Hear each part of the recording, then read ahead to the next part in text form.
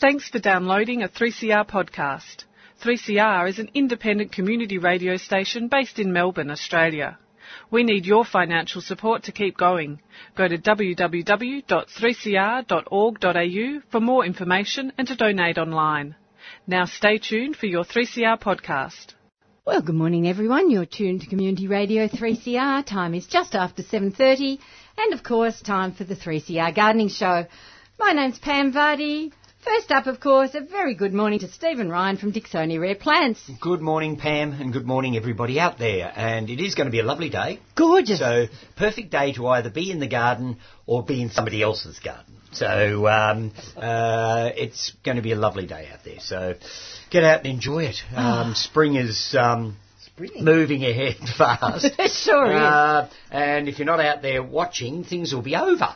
I mean, my tulips have just about all gone over. It's just the late ones that are now in bloom. Really? Gee, that was quick. It was quick. They came out because they weren't quite out for your opening. No, well, there were some out, but it wasn't the but main not all of them. Flush. Yeah. But, but of course they've got to be finished because I've got another group coming through the garden in 7 days' time. So, that's Murphy's Law. So they'll miss everybody will miss the actual peak of tulip season in my garden. Well, as long as you've enjoyed it. Oh, look, I have. It's been lovely. Good. And but there's lots of other things coming out. There's peonies coming out. There's oodles of stuff. So, yes, it's lovely to be out in the garden and enjoying it at the moment and watching those weeds grow really well. And guess what? What? I think we might be going to get some rain. Well, we got fantastic rain last Tuesday at Macedon. And, of course, I wasn't there. I was up at Bright doing talks for the Bright Garden Club, but I got a text message from our tenant in the house next door saying that we'd had 34 mil. And I texted her back and said, "Are you sure?" But yes, apparently we did. We got 34 mil on Tuesday, and it rained all day long. Vanessa was looking after the nursery for me that day, and she said it virtually rained the whole day. So we were very lucky there. And certainly it wasn't like that in Bright. There were just a few scattered showers in Bright, and it didn't stop us doing whatever we were doing. But yeah, lovely rain, and if we get another follow-up, that'll keep me going for a few weeks without having to worry about watering. I think tomorrow night and then Tuesday is the big day when we should get a fair bit, I hope, because my garden is so dry. Oh, it is. It's been I'm dreadful. watering. I'm having to water. Yeah. Yes, it's frightening, isn't it? It's far too early to be watering madly. I'm Exactly. jealous, Stephen. I was about to say, good morning, Virginia Hayward. I'm jealous. I would have loved a lot of rain and I'm hoping we're meant to get it Tuesday, Wednesday, Thursday. I looked it up yesterday. Yep. And I'm praying because I'm a bit worried we're in for a bad summer. Yeah, it's very Exactly. possible. I think we're all worried about that. Yep. But my garden is also looking stupendous at the moment. It's a very good spring for some reason. Yeah, stuff has done well. The bulbs have been particularly good, and a lot of the flowering spring shrubs and trees seem to be doing an amazing job this year. So I don't know what's going on, but I'm revelling in it. Yep. And I went to Stephen's garden the other day, and the peonies are just looking fabulous. There's something about a peony. It doesn't matter how big a flower they get on them, they never seem to look vulgar for some reason. And are these the new Japanese form No, of I haven't peony? got any of the itos in flower yet. No, I've only planted itos this year for the first time, and I've got one that's going to flower, but I think it'll have an undersized flower because it is a young plant. Yes. No, this is mainly tree peonies, although I've got a couple of lovely species herbaceous peonies which I adore. They're very simple and delicate-looking things. Quite elegant. Yeah, they are. And I'd forgotten I had Peony veitchii, which is quite a rare Chinese herbaceous peony, and it didn't flower last year, so I forgot it was even there. But this year it sent up 2 lovely stems, and it's got buds about to open. And it's a dainty little thing that's only 3 or 4 inches across. Okay. Pale pink to white, lovely foliage, just most elegant little plant. So I'm becoming a little bit of an obsessive when it comes to them now. I can't help myself. So I planted all the itos I could lay my hands on this year. So I got 8 different varieties from Ronnie Bogle up in the Dandenongs. So hopefully they're all rightly labelled Ronnie. So I planted 8 itos in the garden, so that'll be fun to look at over the next couple of years because they were stunning in the south of France. The massive peonies garden we went to had a few itos in flower. They were incredible. And they were just beautiful. The most Unbelievable. incredible thing. So it's a very exciting time of the year. I love the peonies. So, and I've got 3, I think, coming out for the first time this year. So Brilliant. it'll be interesting to see, one, what they look like, and also to check that the label was right in the first place, because it wouldn't be the first time I planted one expecting a white and it's turned out to be a pink or whatever. It's always one of those risky things with peonies. I don't know why, but for some reason or another they don't always show up properly labelled. Yep. And so certainly when I sell them from the nursery, I always give them a health warning. Yep. We've got to say a very good morning to Graham Sargent from Silky's Rose Farm. Hi, Graham. Good morning, Pam, and good morning all these peony growers. Look at them. And tell me, Stephen, they really like the cold, don't they? Particularly the herbaceous peonies. They need a chill if they're going to set buds well. Tree peonies don't seem to mind. No. They're happy enough to have a freeze, but they'll still set buds in Frankston. So the tree peonies are fine. And the Itos, I am told, the intersectional hybrids, also don't need a chill. But I haven't grown them enough, and I don't know that enough people have They say yet. the Itos will be perfect for Melbourne, but you could grow them. You get cold. Oh, we've had a very checkered career. Cold. We've had herbaceous peonies in our garden about 8 years, and honestly, we've had 2 years of them being really good, and the other years have been terrible. Oh. Yeah. You should go and talk to a good grower. Yes, I was going to say I'm just but an ignorant rose grower. They do need a good feed, don't they? Yeah, they are pretty hungry. They need a good feed. And they aren't peony roses. I might mention that in passing as we go past. Yes. I'm trying to educate the public. It's only in Australia we seem to do it. You don't hear people in England saying peony roses. They say herbaceous peonies or tree peonies or whatever. I mean, I don't know why the rose thing got attached to them, but in this country lots of people do it. And it's, apart from anything else, it's pointless. I mean, they're peonies, they're not roses, so why throw the other name in? Exactly. It makes no logical sense. Well, I believe it's because there are roses that are shaped like peonies too, and of course the rose is so versatile, you can do anything with it, you know. Yes, yes, even a poor grower like you who can't grow a decent peony can actually grow a good rose. So there He can't help himself. No, he can't. People talk about Queen Adelaide, which is Eve's Paget, and that's very much like a peony, and people talk about that and compare it with peony roses. So it's a rose that's like a peony rose. It does sound a little bit weird. But it's got a perfume, and I'm sorry the peonies don't get the perfume. Oh, some of them do. Oh, yeah. There you are. I hate to tell There you you this, are. but some peonies have a stunning perfume. They are just showing my ignorance Yes, again. if you planted the tree peony Souvenir de Maxime Cornu, and then be able to say its name, it has huge big apricot and lemon flowers, and they're so big they tend to hang down, but it floats in a bowl and it's got the most exquisite citrus fragrance. Wow. So some of them are really good. Well, we just conjured up this discussion first thing in the morning here for an education facility for all those people in Melbourne who have been thinking about peonies. Yes. We must say a very good morning to Lucille Strachan. Good morning, Lucille. Good morning, Pam, and everyone. And of course, you're here representing the Growing Friends I am from indeed. Royal Botanic Must Gardens, be sale Melbourne. time coming up. It's sale time coming up. It is indeed, yes. Next weekend, we'll all be there with loads of lovely plants to sell to anybody who's interested in coming along. So all sorts available as usual. Fantastic. Rhododendrons, orchids, perennials, trees, shrubs, bromeliads, succulents, the whole jolly lot. Herbs as well. So yes, we'll have something for everyone, I'm sure. Starting time? 10 till 4 on Saturday and 10 till 3 on Sunday inside the Botanic Gardens. Now, are you at Gate E? Where are you? Yes, inside Gate E. Yes, we're back to our old site. Your old spot. Yep. That's we are good. indeed. That's good. Yes. Because Nothing it's like entrenched in tradition. my mind that you're Gate E. Yes, that's right. You're It got very absolutely right. confusing there for a while. Well, just for a couple of years, but Yep. yes, we're now back into our old stamping ground and looking forward to it. Fantastic. Brilliant. Well, we'll talk a lot more about it soon, but I must get to some community announcements. First up, a little reminder that today is the last day of Tesla's Tulip Festival. So if you haven't managed to get up to that and you want a quick look before all the tulips are gone, it's open from 10 a.m. through to 5 p.m. The address is 357 Monbulk Road there in Sylvan. Melway's reference is 123B5. Now, also on today is the October guided walk down at the Geelong Botanic Gardens, and this is looking at Australia's iconic plants. Now, you meet your guide at the front steps of the Geelong Botanic Garden. Cost is a gold coin donation, and starting at 2 o'clock. Now, also on today, and it's been running yesterday as well as today, is the Spring Garden Weekend up at Cloud Hill.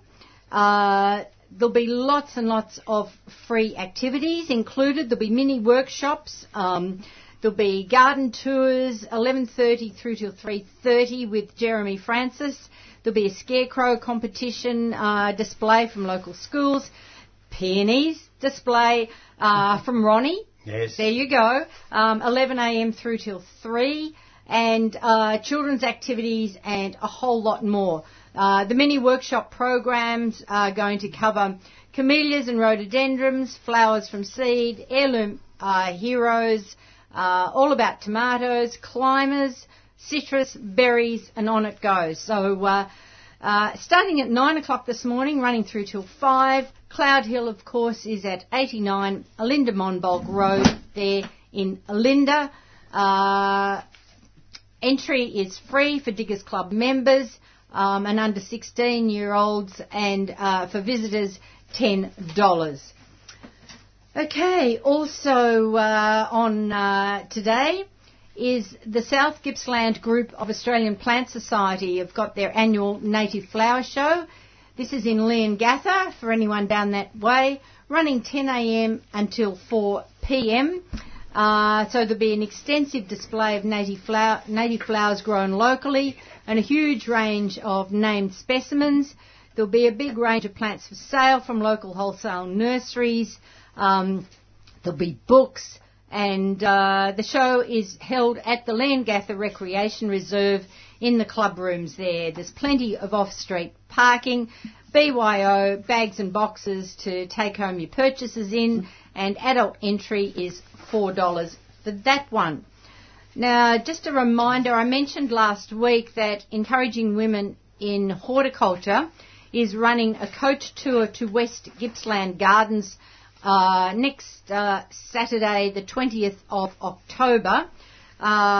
They're going to be visiting Baramba, Country Farm Perennials Garden and Nursery, Picardy and the garden at Broughton Hall. There'll be morning tea and lunch included.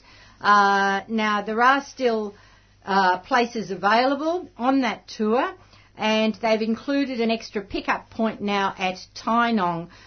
So they'll be picking up passengers at Gumbaya World Theme Park on the Princes Highway, as well as their normal pickup place, which is Federation Square. So it's departing Federation Square at 8:30, returning by 5:45.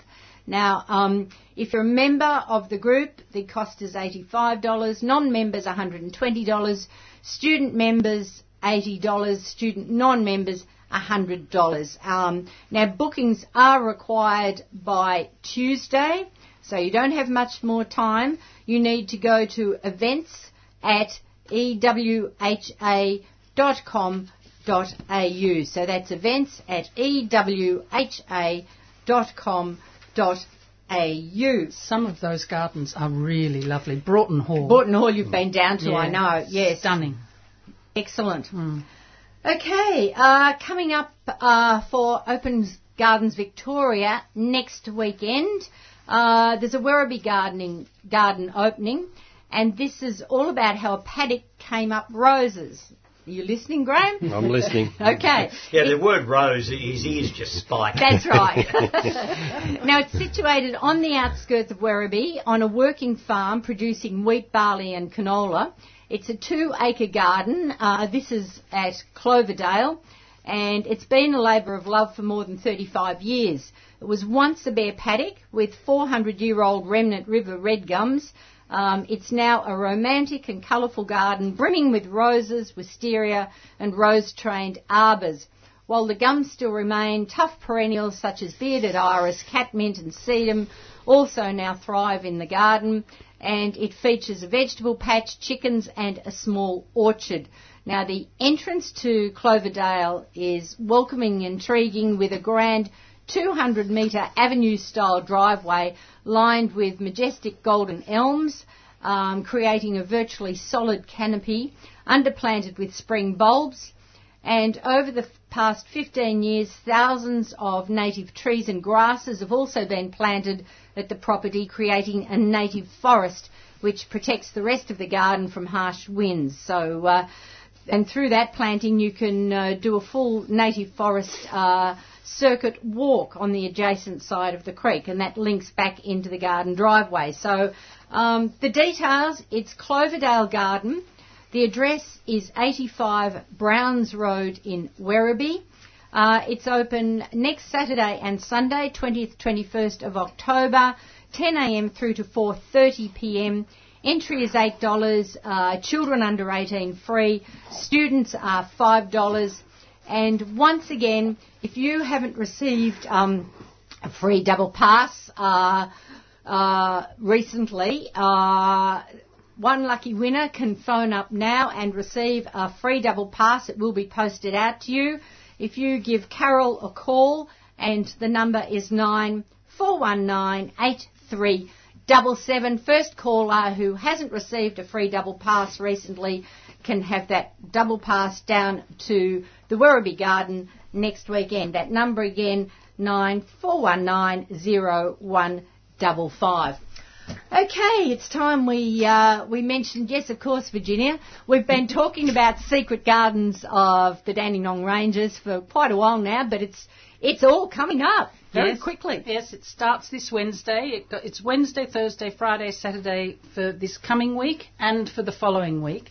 And every day it's a different lineup. So if you're interested in coming, each day you get at least three gardens. You get a wine tasting, you get lunch, and it's really and the whole thing will be done by bus because the Dandenongs have got such narrow roads. To have heaps and heaps of cars is not a good idea. And of course the other thing, as you and I remember when we did it, it's so nice just travelling around on a bus talking to all these other mad keen gardeners. Oh, it's great. It's wonderful. And there's still some places available. So if anybody's interested, my garden's in the following, the second Thursday. The article in The Age yesterday was about one of the gardens. So if people are interested, you go to Secret Gardens of the Dandenong Ranges, oneword.com.au, or if that's too hard, you can ring Mary on 0419 582 410 and she'll tell you what's going on and where the spaces still are available. And if you go to that online address, you can see the full program and which gardens are available on which day. Yes, it tells you which gardens are available and what the lineup is for each day. So it's going to be fun. Fantastic. Okay. Graham, you've brought in a couple of roses again. How could you not? Let's have a chat about them. I brought in some of these prickly weeds again, Pam. It's terrible. Blackberries, they are. Everybody avoids me in the studio, you know. Well, look, it'll sink into you eventually. Yes. It's not too true, Graham. I adore them, except mine are all covered in aphids at the moment. No, aphids are really on the march. They're on my Jap maples this year too. Are they?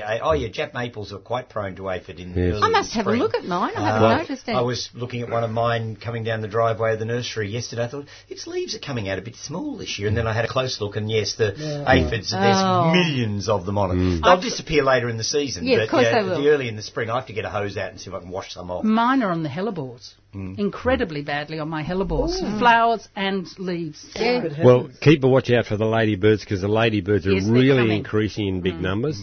And what we say to our customers is be patient because the ladybirds need to build up their numbers.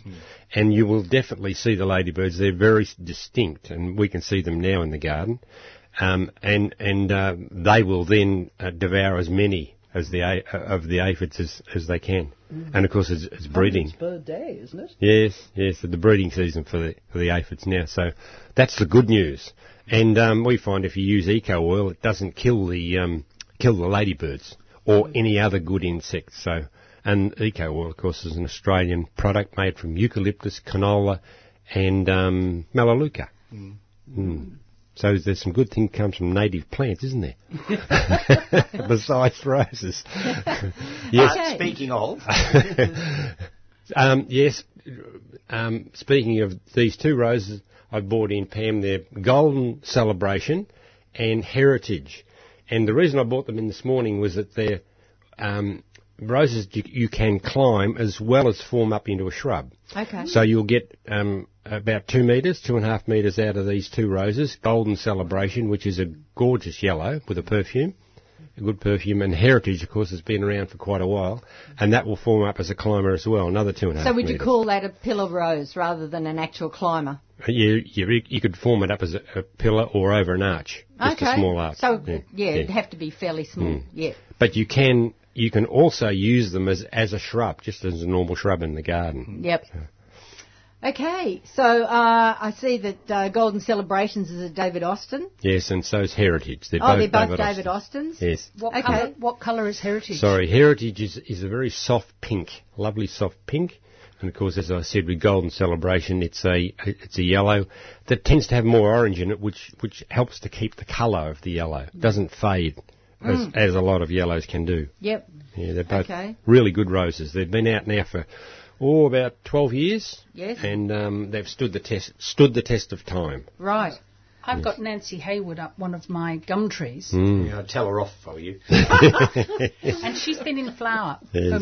for a month. Yes. Looking absolutely beautiful. Yeah, and absolutely distinct colour, isn't it? Very distinct. Absolutely And gorgeous rose. I've got jasmine up the same tree, so the combination of the white of the jasmine and the pink of the Nancy Hayward is fabulous. And What a pity her name's not spelt the same way as my Hayward. Oh, right. Bred by Alistair Clark too, and that's good, and very drought tough. Is that why she flowers early? Because she's an Alistair Clark? Alistair Clark, of course, bred many roses, and with the view in mind, of course, of really drought toughness and drought tolerance. Having Rosa gigantea in the breeding, and really tough rose. Yes, I think she's really beautiful. I'm really quite pleased with her. Only trouble is, when I need to train her to keep going further up the tree, I have great trouble and need a young person who can leap up. Or a very long ladder. My leaping days have gone. Yes, we all need young people to leap. Yes, absolutely. Lucille, let's talk about the plant sale, because this is something that a lot of Melburnians look forward to every year. I'm sure they're going to be lined up from about 8 o'clock in the morning next Saturday. Well, perhaps not quite that early, but I'm sure that there will be a good line-up by the time the gates open at 10. And they'll be facing a wonderful selection of Australian natives, some of which are threatened in their areas, which we are now growing, and bulbs as well as rhizomes. There are herbs. Pam has been really busy with propagating a wonderful selection of herbs. Not me, I might add. No. Pam at the Growing Friends, yes. The other Pam. The other Pam, right. That's right. Rhododendron Vereas, well, Hannah does a wonderful job with those, and she'll have a wonderful selection for everyone. It's amazing how quickly she sells out of those. So they're damn good pot plants and things, apart from anything else, those Varroa rhododendrons. So and because they have such a long flowering period, and because they come from a completely different climate to the classical rhododendrons, they're a great garden plant for Melbourne. And it's good to see people still growing them, because they should be in every garden, but they're one of those things that seem to have sort of just been on the edges in cultivation, sadly, because I think they're great plants, the Varroa rhododendrons. Well, I must say the work that Hannah's been doing, there should be a lot more now around Melbourne gardens than there were. She does a wonderful job. Succulents, well, a wonderful selection of those again, along with bromeliads. And Ian has been busy with his hanging baskets, so there'll be a lovely selection of those as well. Okay. And he also looks after the climbers, so there'll be a selection of those. Camellias, well, Rosemary's been busy with those again, and we have some wonderful camellias taken from the wonderful selection that are available in the Botanic Gardens. There are perennials, of course, which I and my team help look after, and there'll be a good selection of those, of course, shrubs and trees, as well as orchids. So lots there, I think something for everyone. Absolutely. So, yes, if you want something special, you better be there early on Saturday morning, because it's first in, best dressed. There are some things that maybe people will miss that you might find on Sunday if you have a good look around. But if you really want something special, come in and look for it on Saturday morning. Now, Lucille, are they putting the catalogue up online again this year? Yes, as far as I know, they should be, and hopefully from tomorrow, or if it's already up there now. Good. Great, Yep. excellent. So that means people can go in and see what's potentially available. Yes, Exactly. write their little list of what to aim for. Yeah. Exactly, and be Now, there when at the gates when ready. people arrive, if they've got a specific thing in mind, how do they quickly find it before somebody else does? Well, they have to be quick. It's quite interesting watching the crowd come in when they open the gates. We tend to set up our sale sites in a similar manner each time. So you'd know that We'd the have them- Vareyas would be in a certain spot, more or less. Yes, And they tend to be up near the top. And we let people in at the bottom. I think we're still doing that this year, because sometimes these things do get changed. But the main thing is to look for the signs that say perennials, trees, shrubs, Australian natives, etc. Yeah, so everything is in a sort of some sort of order. Yes. Well, if you come in the gate, find a member of the Friends group and say, quick, where are the Vareyas? Yes, exactly. Or the herbs, or whatever else Whatever it it is. is you're actually after, Yeah, exactly. Yeah. But it is, look, because we're all there it's ready. fun, that sort of thing, though, Yes. isn't it? You Yeah. know there's a limited resource there, and I think half the fun's in the hunt, isn't it, really? Oh, yes. yeah. Oh, yes. And, of course, you can go in and find the thing you didn't know you needed. Of course. You know, Yes. and I'm always finding those. yes. I always suggest that to people when they come in the nursery. You know, they come in with a specific purpose in mind. They say, well, why don't you have a look around? Because you never know. You might find that plant you didn't know you needed.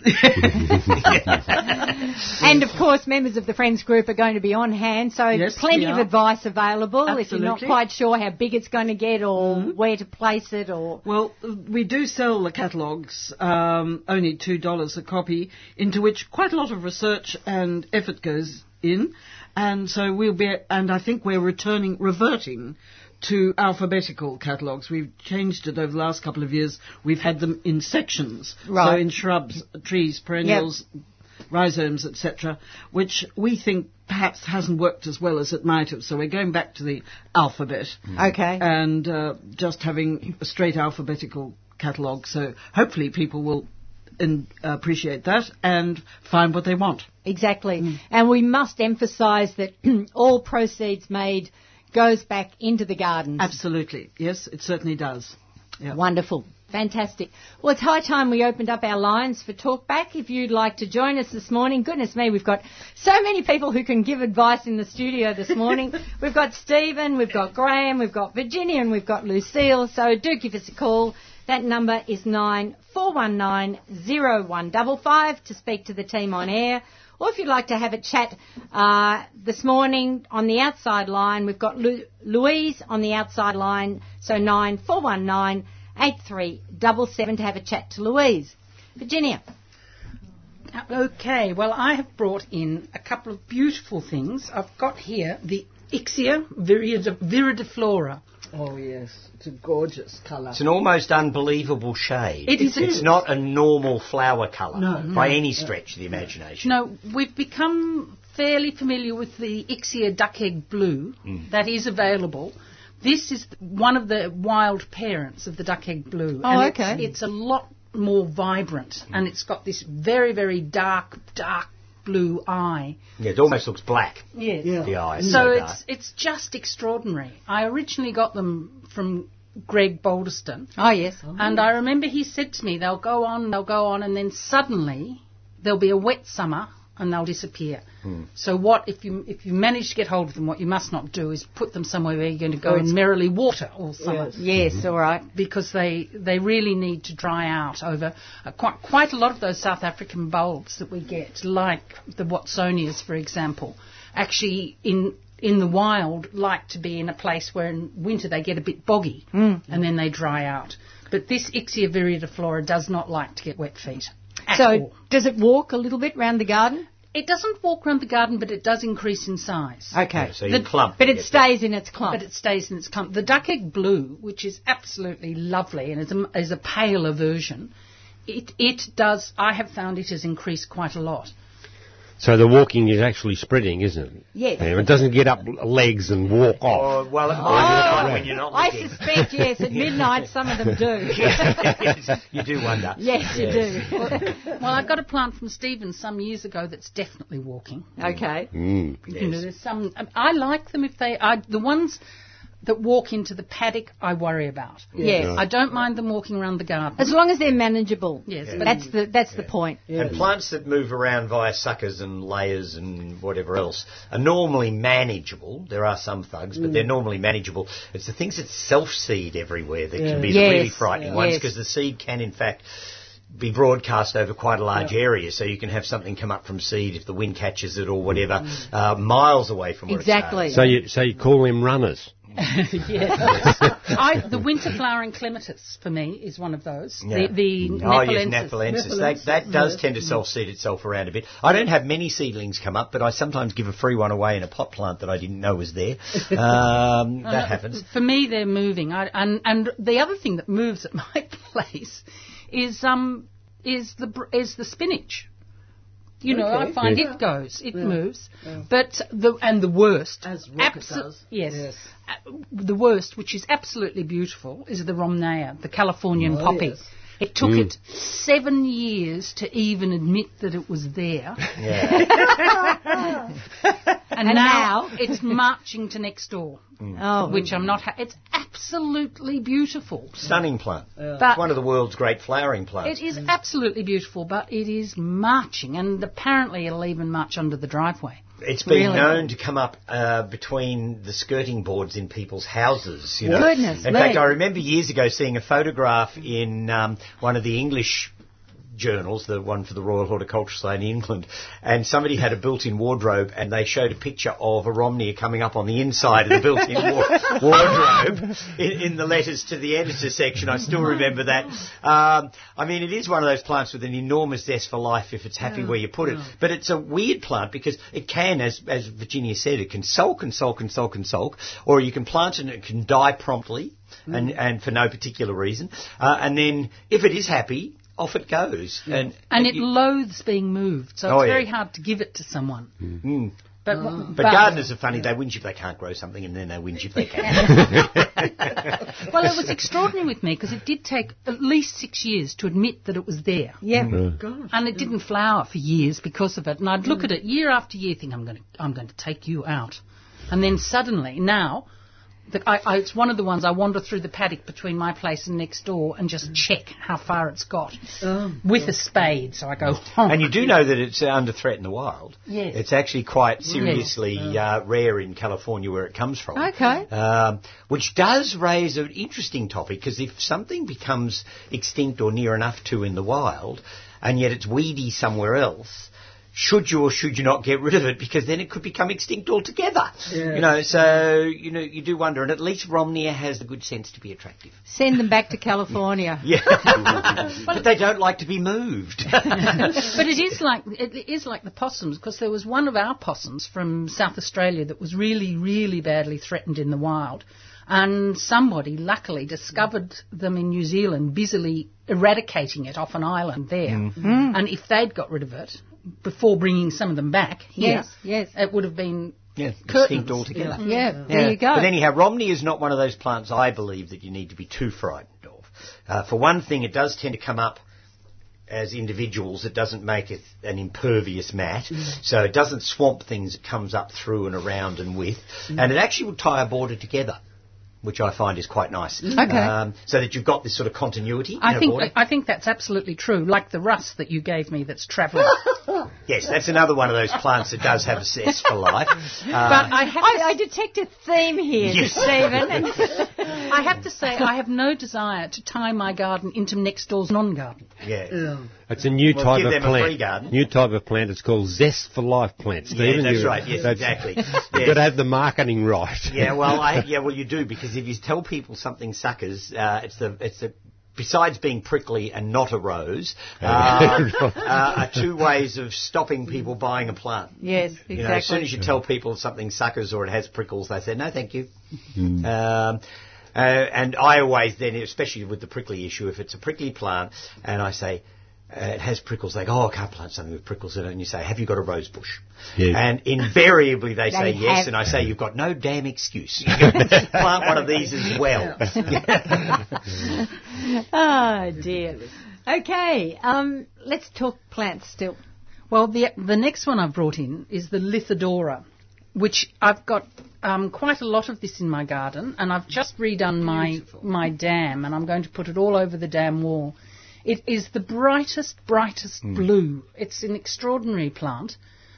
This is in the pot, and it doesn't look as good in the pot, but in my orange garden, I have got this, it must be nearly 2 metres wide as a ground big cover. mats and beautiful things. Really and it'll big trail mats. too, so if you had a raised wall or something, you could spill it straight down a wall. This is Lithidora. Yes, used to be called Lithospermum years ago. I'm not quite sure when the name got changed, but Lithidora at least is slightly shorter and easier to spell. Yeah, and it's a really, I mean, to get a good solid blue in the garden, it's a stunning actually quite blue. difficult, and it's a really beautiful blue. It's a beautiful ground cover, and I find as a ground cover it doesn't get a lot of weeds coming up amongst it. No. So I think it's a very valuable plant, and I know a number of the wholesale nurseries around me sell it, so I think it must be available in the nurseries. Oh, yeah, it is about a bit, so you should be able to buy it. And there's a couple of different forms of it. There's one called Grace Ward, which is a slightly larger blue than the wild form. Slightly different shade of blue, too. I think Grace Ward's a slightly clearer blue. There is also... There's also one that's got white in the flowers as well. There definitely is a white... This is diffuser, and there is definitely a white form of diffuser. Would you call that cobalt blue? Yes. I think you would, Possibly. yes. I think so. Yep. That's the only blue we haven't bred in a rose yet. And I'm still waiting to see that colour come up in a rose. Well, you can get cobalt blue budgerigar. Yeah. Yeah, really. Good. Yes. Yes. Started it from the green in the wild and cobalt blues now. Yeah. Okay. I still think it's going to be a while before you get roses in that colour. But anyhow, Stephen, we're I'm not working sure on I it. approve anyway. So I suggest to people that if they're looking for a good ground cover, Lithidora, I always want to put an extra sound in there. Yeah. Lithodora, not Yeah. Lithiodora, which is what I keep saying. Lithidora is a really beautiful... And the other thing I've got operating as a stunning ground cover at the moment, covered in bees, is thyme. Yes. I've got thyme that is a metre by a metre. Yeah. I didn't know you had time on your hands. And it's just lovely. Does that escape in your garden? No, No, time wouldn't. no, it doesn't escape. Okay. And I've got one plant that hasn't spread because I use it so much in the kitchen, but I've got others further out in the garden, so when it's getting to dusk I don't walk that far. And they have really made a really nice big round mat, which is fabulous. And then the other one I've got, which is truly wonderful as a ground cover, is Bee's Bliss, Salvia Bee's Bliss. Yes, that's a stunning one. Yes. Beautiful. It is. It's wonderful. I got that from Salvia Meg, and it's in quite a lot of that's in the Botanic Gardens now, and it's looking Yes, fabulous in the it is. gardens. We will have it for sale at the Growing Friends, but not this sale. So you're propagating it up for next time. Yes, indeed. Thyme, that thyme is fantastic if I've seen it planted between paving stones, Yes, and you yes. walk on it and crush it and you get all that Wonderful aroma. Yes, it's just stunning. It's And in bare excellent. feet you can stand on the bees as well. Thanks, Steve. The other one of my herbs that has decided to travel is marjoram. Yes, it does. It self-seeds itself around quite a bit. Yes. No, it's not.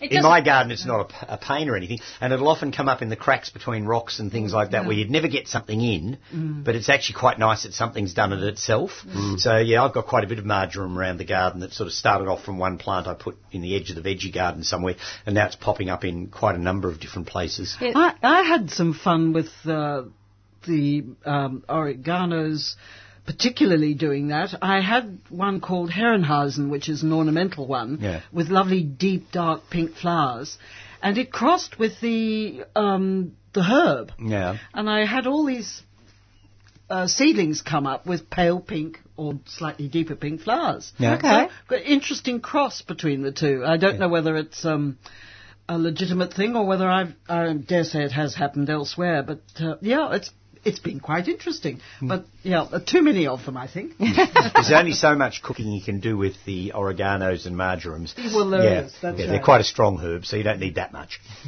And then one of the other things that I just adore is Melianthus major. It's a very, very structural plant. Yep. Yeah. Beautiful foliage. And the foliage is quite a grey colour. And the flower, which is really rather large, is a very, very dusky maroon. And so I think it's beautiful. It also is seeding off around my garden a bit, but it hasn't gone into any... Yeah, it has become weedy in some areas, I understand. Yeah. Certain climatic zones, it's become a bit of a problem. But I grow it in the garden at home, and I've never had any problems with it. It's always been fairly well behaved. But I tell you a little trick I do with it, because if you read the English books, they talk about cutting it down in the winter because it gets frowsy because of their cold weather, and they sometimes have to put bracken over it or something to protect it for the winter. I actually prune mine in midsummer, so that by winter I've got particularly good foliage, because that's when it becomes particularly telling. In the hurly-burly of the garden during the summer months, if something like that disappears, you don't notice it so much because there's always something else to look at. That's right. So if I cut it back in midsummer, by the autumn, winter, I've got these fabulous big silvery grey leaves, and they hold up beautifully in the garden right through the winter. And I think it's a great winter foliage plant. Yes, I would agree with that. I think it is really, really beautiful. It's a unique colour, isn't it? It's an extraordinary... And the leaf. You don't see that colour often in the garden. No. And the leaf is also quite architectural and distinctive. And it looks great with water on it. Yes. Yeah, when you've had a dew or something and the water droplets stick to the edges of the leaves, and it's lovely. And one of mine is planted next to the strobilanthes, and the combination, the strobilanthes looks like it's somebody's put aluminium leaves in your garden. And so the combination of them together, the strobilanthes and the Melianthus, is really quite lovely. Good Fantastic. Excellent. Okay, just a reminder, if you'd like to join us this morning, we're running through until 9:15, our usual time slot, so you've got an hour to jump on the phones and ask a gardening question or make some comment about what we're talking about. Do give us a call. The number is 94190155 to speak to the team, or if you'd like to have a chat to Louise on the outside line, 94198377. Stephen, let's go to a couple of your plants. All right. Well, I brought something sort of common as muck along, which is lily of the valley, and it proves positive that global warming is happening, because at Macedon, normally, your lily of the valley is at its best for Cup Day. Okay. Yes. And I can remember being told there was an elderly florist lady who used to live up in Mount Macedon, old Molly Ronald. She was part of the Ronalds family that had florist shops in Melbourne. And she used to steal everybody's lily of the valley to send down to the florist shop for Cup Day. So that all the ladies could have their corsage of lily of the valley and all that sort of stuff. Yes. Well, this year I've got lily of the valley out in flower already, which I think is remarkably early. And of course, it's a lovely plant. It's one of those plants that either people grow exceedingly well, and it becomes a bit of a thug and comes up on the lawn, or they can't grow the damn thing at all. And lots of people whinge and complain about having tried to grow lily of the valley many times and not succeeding. I might add, never buy lily of the valley in a plastic bag hanging on a hook. It's not a bulb. It should never be sold that way, but you often see pips of lily of the valley with a little bit of sphagnum moss or something shoved around it in a plastic bag sitting in a chain store. It is pointless to spend your good money on that. Buy it as a plant growing in a pot where it's in good health, and then you've got at least a better chance of starting it. Is the reason it doesn't grow for a lot of people because it needs both water and no hot north winds? Yeah, look, it's a European woodland plant, for goodness sake. So, yes, you're right. It doesn't like it hot. It needs to have a constant feeding of moisture during the summer months because it doesn't die down till the end of summer, early autumn. So it needs to be kept moist right through that period, and it does like a soil that's got lots of deciduous tree leaf litter and stuff that because it grows under the canopy of the birches and things in Europe. So you've got to try and simulate that habitat for it a bit. It likes an acidy soil, although it seems to cope well in a limey soil as well. So actual pH doesn't seem to matter much. Okay. But it does like the sort of leafy soils, and it certainly does very well in most of the gardens up around Mount Macedon. But when I take it down down to my garden in Macedon, it struggles because we get really dry in the summer and my soil gets a bit hydrophobic, and so I struggle with it there. But up on the mount proper, it's fine, and and it's got the most heavenly scent. The flowers are dainty little white bells. I mean, it's one of those iconic plants, and really nice glossy green foliage. It's it's got a lot going for it, and certainly if you end up with a lovely big mat of it, it's heavenly. I do like Lily of the Valley. It is. I think it's lovely. My grandmother just had a whole sheet of it. And where did she live, Pam? Darebin, so a suburb of Melbourne, but it should be okay. It was under, from memory, it was under something like a camellia or something, but lots of shade and dappled light and very moist soil. It was on the south side of the house, and I do feel that with a lot of these things, rather than how much sun they get, whether they get that hot northwest wind in summer is the real question. It makes a huge difference to the growing of things. It really does. Yeah. So anyhow, I thought I don't often bring something in as pedestrian, perhaps, but I do love Lily of the Valley. But it's gorgeous. And it is. It's a lovely plant. And, of course, I do grow the pink one, and I do have the variegated leafed one. And there is a double-flowered one, which I had for a very short time, but I bought it from somewhere, and when I tapped it out of the pot, it had virtually no roots under it. And so my double one didn't make it. I must replace it again at some stage. Although I wonder about the need for a double one, other than the fact that you've got the double one. It doesn't seem to have much point, but it's sort of nice to have. The pink one is a very pale pink, and again, whether it's a beautifully soft colour. It is. It's very soft, but the flowers being so small, again, just how much difference does it make to have the pink one? I don't know. The variegated leaf one, on the other hand, is quite dramatic because it has yellow stripes that go up through the leaf all the way along the leaf blade, so it's sort of got the zebra stripy effect, and it's actually quite bold and really interesting. So the variegated leaf one is certainly worth looking out, as long as one does like variegation. Some people don't. It'd be good in a darkish corner, though. Oh, yeah, yeah. The foliage stands out really well. So the variegated one, which is funnily enough called variegata, yes, somebody had a real good sense of an imagination when they named that one. But, so there's more to Lily of the Valley than we think of too, I guess. If you can always find something different. You could hold a collection of those if you're in a good spot where you can grow. Yeah, well, you could, in fact. I mean, there are only probably 4, maybe 5 different forms of Lily of the Valley in the country. There you go. I mean, there's more overseas, but certainly here. I know there's a giant one, which is called Somebody or Another's Giant. I can't remember what its name is, which has slightly bigger flowers and bigger stems. Do we have that in Australia? I believe so. I haven't bought it or found it anywhere, but I believe it's here. I've got a funny feeling it might be something like Fordham's Giant or something like that, but I can't remember. It might be Fordham and Mason's Giant. I don't know. So Lily of the Valley is a lovely plant, and it does frustrate an awful lot of people because many people struggle to grow it at all. Yes. But I do have to reiterate that buying a pot-grown plant is a good start. You've got far better chance with that than to buy bare roots of it, because they dry out very quickly and then they just lose any will to live, really, basically. Fair enough. I also think that bare-rooted is very, very difficult here because we're so warm that things don't really go dormant. No, it's true. I mean, when I buy my bare-rooted trees in, I normally pot them as soon as they come in, because if I put them into a sawdust pit, there's all sorts of issues with it. I mean, if somebody pulls one out and they let the air get into the roots of the one next to it, all that sort of thing happens. And I know that if I re-bare root something for somebody because they can't take the pot home, even within a matter of a couple of weeks after potting them up, they'll already have new fibre roots starting to form, and that's in the middle of winter. So it doesn't take terribly long for them to start producing new root system. And of course, from my perspective, once they're in those pots, if I don't re-bare root them, well, then they're ready for the rest of the year in the pot. And it is so much easier to plant something out of a pot than it is as a bare-rooted plant. People seem not to have the knack of how to plant bare-rooted things well. And you only need one air pocket under the root system of something where you haven't got good soil contact, and you can lose the tree. So it's not always good economy to buy bare-rooted. Let's go with another plant. Well, I brought along a fern. And this is the shuttlecock fern, or the ostrich plume fern, that comes from Europe.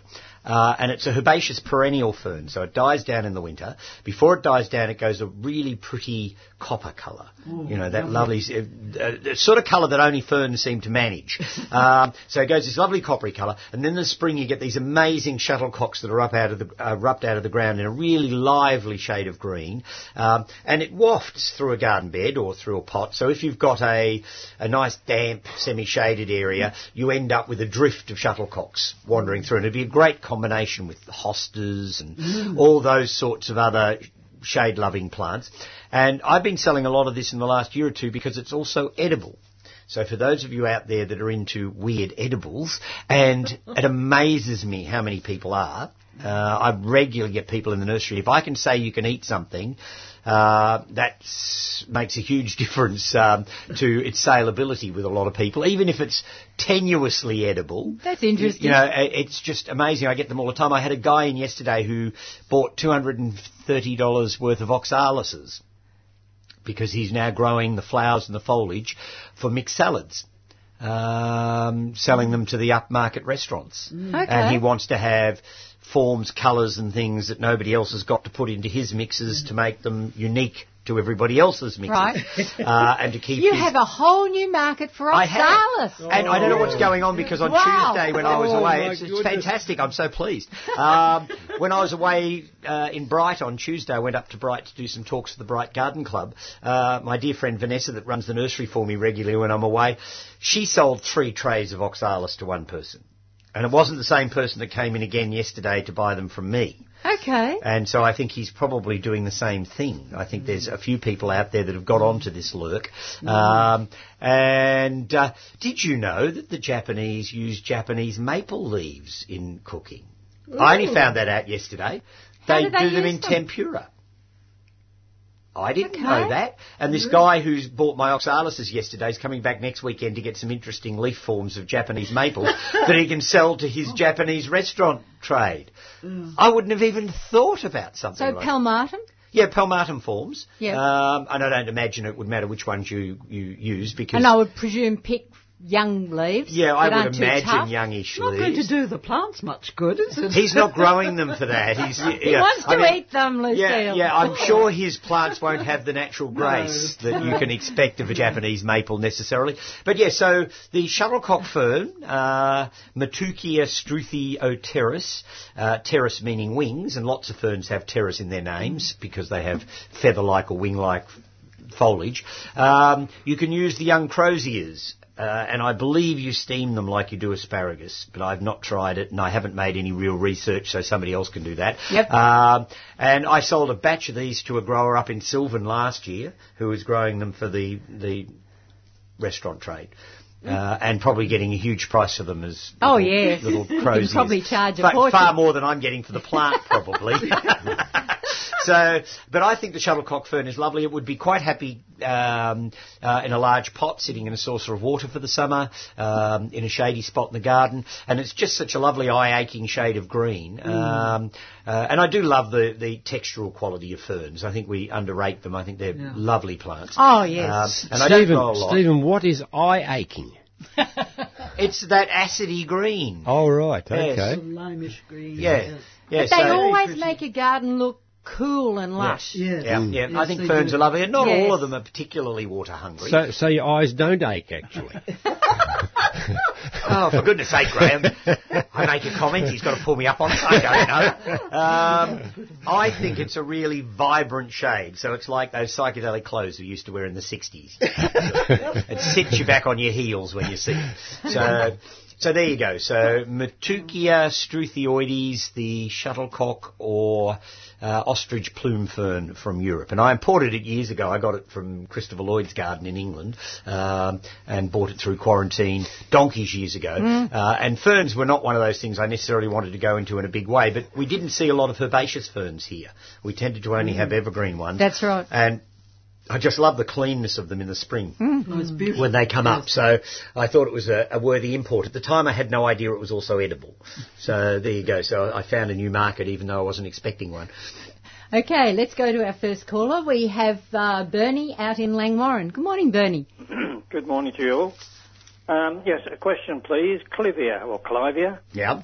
Their leaves are absolutely shocking at the moment. They're all sort of yellowing and... Probably frost. Yes. Mine look like that. And it was the frost this winter because we got extra heavy frosts. And so I've got these lovely orange flowers with these sort of pasty-looking leaves, which is an interesting combination. There's not a lot you can do about it. It will send up new leaves in due course, and you can clean out the dross at some stage or another and tidy them up. But I would feel fairly confident it was our cold winter that did it to the clivias this year. It certainly was in my garden. Pardon? I'm in sandy soil, so it wouldn't be there? No. Clivias are incredibly drought tolerant, so a sandy soil won't worry them. In fact, they'll just delve their roots even further down. And because it's the time of the year that you're noticing this issue, I'm sure it's been the winter cold. Okay, now, would it be better to lift them and put them in a pot? No, leave them alone. Leave them alone. The only issue might be is if it's going to be an issue on a regular basis, you could actually put some in pots that you can put away for the winter in somewhere really sheltered so that the frost can't get at them, under a veranda or something like that. Except, Bernie, this year I've had the worst frost in 15 years, so I suspect it won't happen as bad again. No, well, mine are certainly worse this year than they've ever been before. And, I mean, we get burn on clivias fairly regularly up at Macedon because we are borderline for them. And I do keep mine in as sheltered a spot as I can find. And my exceedingly expensive green flowered one got badly bitten this year, although it'll survive. It'll come back. It'll be fine. But I bought some new ones. We had the expert on the genus talking for our garden club. Yes, he was wonderful. Yes, a month or so back. Very interesting chap, and I found myself putting 3 new ones in the car that I wasn't expecting to do. But I've put them in pots and I've got them sitting up on the veranda and they've come through without even blinking. So I might actually keep some of them as pot plants for the veranda. And Bernie could perhaps try giving them a feed. Yeah, it wouldn't hurt to feed them now. Yeah. As the weather warms up. You can use whatever you like, Bernie. Remember that fertiliser is like food for your plants. In fact, it is food for your plants. And your plants are like you. They don't necessarily want the same thing every time. So mix it up a bit. Give them a liquid feed, perhaps with some Charlie Carp or one of those sort of feeds. And then you might put down some animal manure. You might, just mix it up a bit.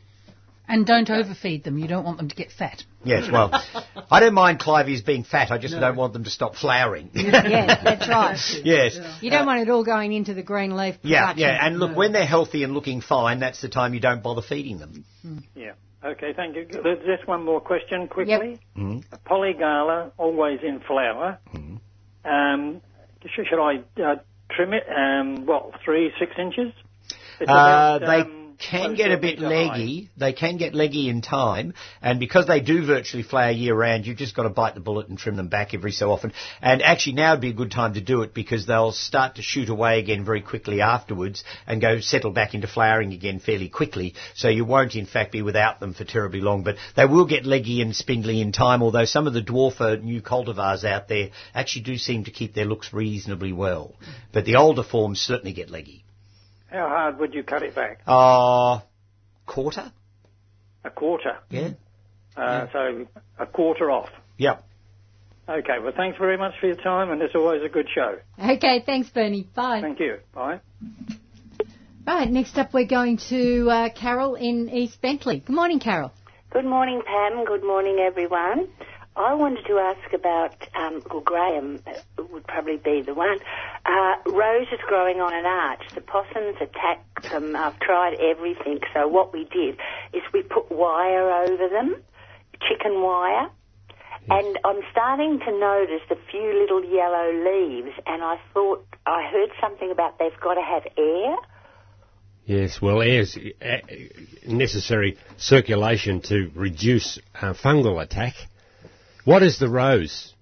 Quetzalcoatl on one side and little pinky on the other. Yeah, they get very thick in the foliage, don't they? Yeah, the possums absolutely decimated them.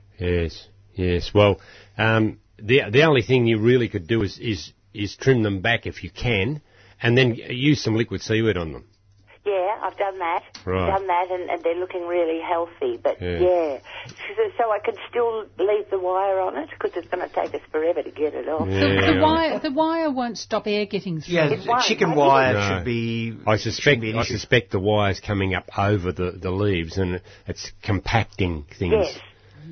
so you can prevent the possums from getting into them. Yes. So, I mean, what you might need to do is work out a way of pruning through the wire so that you don't want it too thick so that the air can't get through the plants. I'd suggest you need to look at the possibility of reducing possums in your garden. There's been quite a bit of research done with sound, electric sound systems. And I would... What, a heavy metal band or something? That'd do it. What do the neighbours think? And they've been using similar sort of things with keeping dogs within a confined area. So I would tend to look up, or get someone to look up on the net for you and find out what some of the latest developments are with reducing possums, because if you don't do something about them, you're always going to have this sort of challenge in your garden. The problem is, Graham, that all around us, they've knocked down houses and put two up and all these beautiful trees. Like, I didn't get any olives because the possums, and they never used to go up that side of the backyard, and they just knocked them all off, and they even went into a kumquat tree, which they've never touched before. The other thing to look at also in your garden, Carol, is access. I mean, the possums have to be able to access those plants. If there's any way of actually, inhibiting their access, like if they're coming in along a fence or if they're swinging, if they're jumping from one tree to another, if you can cut back any overhang over your roses, but do have a look at access and look at the way they're actually getting to it. Well, you see, a lot of them live on the front tree, the street tree. Yep. They jump onto my high brick fence, and then they jump on, scuttle up the carport, and then onto the roses that way on the trellis, because that's leaning near. So we tried to push the trellis over, and they're a devil. Can I ask another question? Sure. Peace lily. I bought a peace lily, and I didn't know how to repot it, and I Googled it, and they said that you use peat moss and good potting soil, and I didn't know how you do the peat moss, so I did a layer of each, and I've just noticed a little yellow leaf. I might have overwatered. If you've got peat moss in that pot, it would be very easy to overwater because it holds huge amounts of water. It holds about 3 times its own weight in water. I would be repotting it again and taking that peat out, because although the peace lilies like moisture, they don't like wet feet. And I would just use a good quality potting mix. I wouldn't be using the peat. Oh, I can do that. Well, thank you very much. So I think that would be the safer thing to do. Yeah. I always remember way back, because I'm getting old now, when Alan Seal used to be on the television, and he used to advertise a certain brand of cat food, and he said it was, I wouldn't forget to give Moggy her daily food like I would water my peace lily every day. And I thought, no, you wouldn't. It was one of those sort of inappropriate comments made on television that used to rankle me, and I'm sure Alan was rankled by it as well, but he was probably paid a fortune to advertise this cat food with his funny lispy ethers. I remember him. Yeah, and of all the plants you could have said it needs its daily watering, it probably wasn't one of them.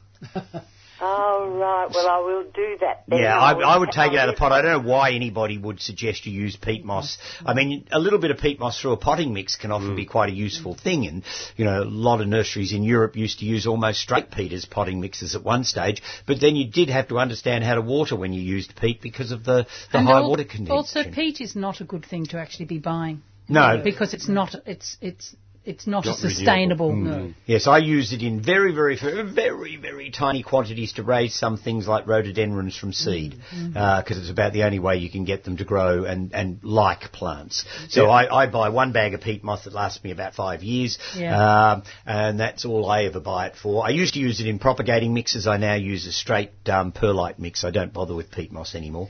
Carol, the one other thing, my brother had a magnolia which never, ever flowered. And the last 2 years he's got it to flower, and the reason he's got it to flower is because he's been feeding his possums on the roof.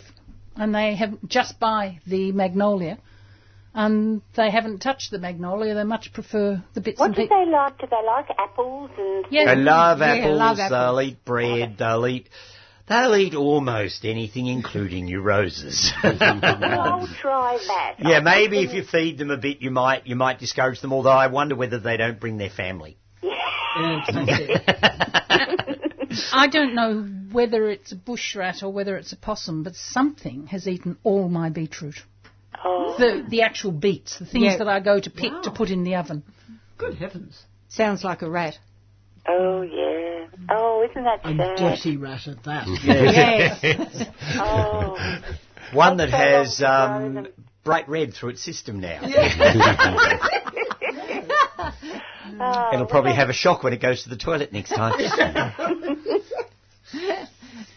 Okay, Carol. Thank you. Okay, bye. Bye. All right, let me see. We have Sue up in Narre Warren North. Good morning, Sue. Oh, hi, everybody. Now, Graham, I was watching an episode of Gardening Australia a couple of weeks ago, and this man in Queensland was spraying his roses every 10 days, and I know you've got a recipe for a rose spray. Now, can you tell me what it is? Yes, Sue. You use a quarter of a cup of liquid seaweed. Liquid seaweed? Yes. And a quarter of a cup of eco oil. Eco oil? Yes. And mix them in together. Yep. And that's to 10 litres of water. Yeah. There's nothing else in that? No. He uses potassium carbonate, which is bicarb soda. Yes, well, if you're working on fungus, you would best use Eco Rose. Eco Rose? Yes. Oh, I'd be cautious about using anything other than Eco Rose because it's formulated specifically for black spot and mildew.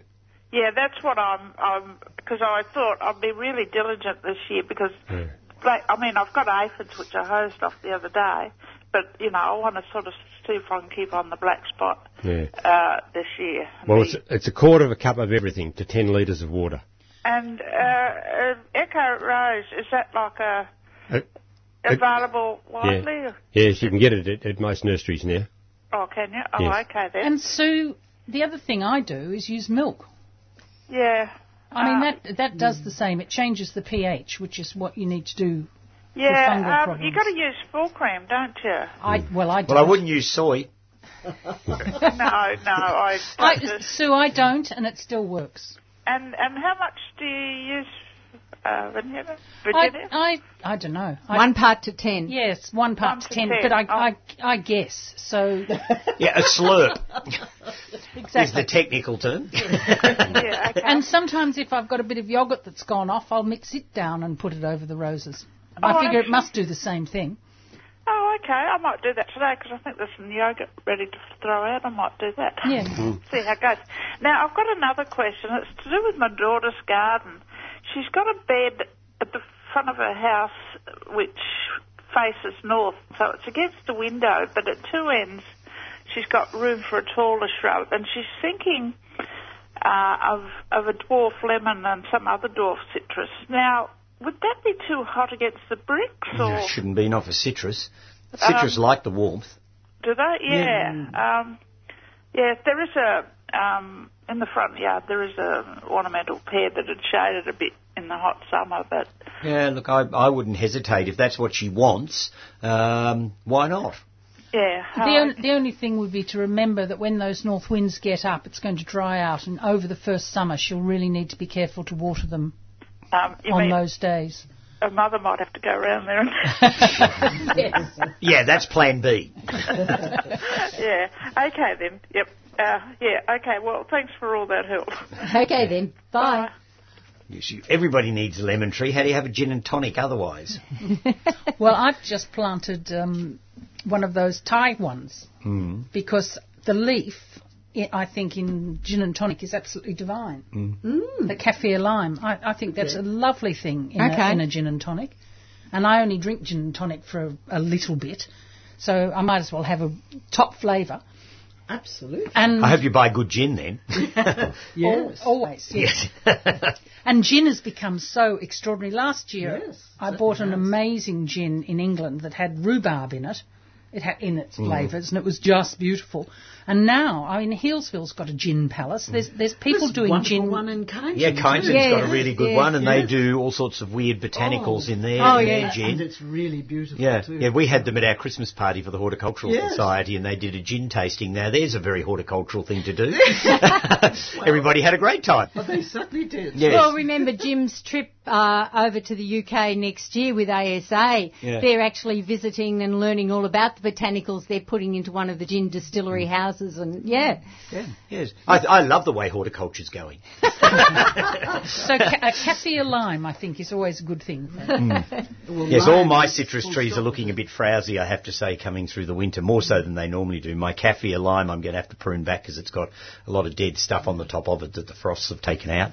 The tree will be fine, though. I mean, it's not a big deal. But are you waiting to trim that back till... well, I could probably do it now, although we can always get a late frost, I guess. So you've got to keep that in mind. But I have started in one corner of the garden cutting back frosted stuff. I started last week. I'll probably do some more this week. I'm just working my way gently through the garden, doing everything as I go. So the citrus trees will probably end up at about the end of the list, so they'll get done probably, I suppose, mid-next month by the time I get round to dealing with them. And see, I lost my heliotropes, all sorts of things. Oh, yes. But my citrus completely untouched. Yeah, and mine's been in the ground for years. I mean, my Kaffir lime tree's probably, well, actually it needs cutting back anyway because it's getting too damn big. It's probably 3 metres tall, but it's still got burnt on the top. So there you go. So, and my younger citrus trees got knocked about rather badly. But funnily enough, the Kaffir lime got really badly burnt. The navel orange didn't even blink. So it's odd. I don't know. Maybe aspect. Yes. Could be cultivar. I don't know. Yep, okay. Let's get to another plant. All right, well, I brought along something that is a little bit obscure. Many people are familiar with cherry laurels. They use them for hedges and whatnot, particularly up in the hills. There's lots in the Dandenongs. There's lots up at Mount Macedon. And they make a big, big plant. But over the years, of course, different cultivars have arisen from the cherry laurel, particularly in Europe. And this one is a dwarf cherry laurel called Otto-lichen. And Otto-lichen makes a shrub about 1 metre to 1.5 metres tall by about 2 metres wide, maybe even a little wider. And its branches come out in a semi-horizontal direction. The leaves tend to sit up off the branches a little bit, so they have a different angle. And then the spikes of white flowers sit fairly vertically.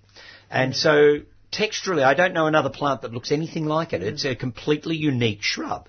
Like its ordinary forms, it's reasonably hardy. I mean, it won't cope with howling northwesterlies and completely dry soil in suburban Melbourne, maybe, but certainly around Mount Macedon and cooler areas, you never have to water it, care for it, do anything with it. It'll just do its own thing.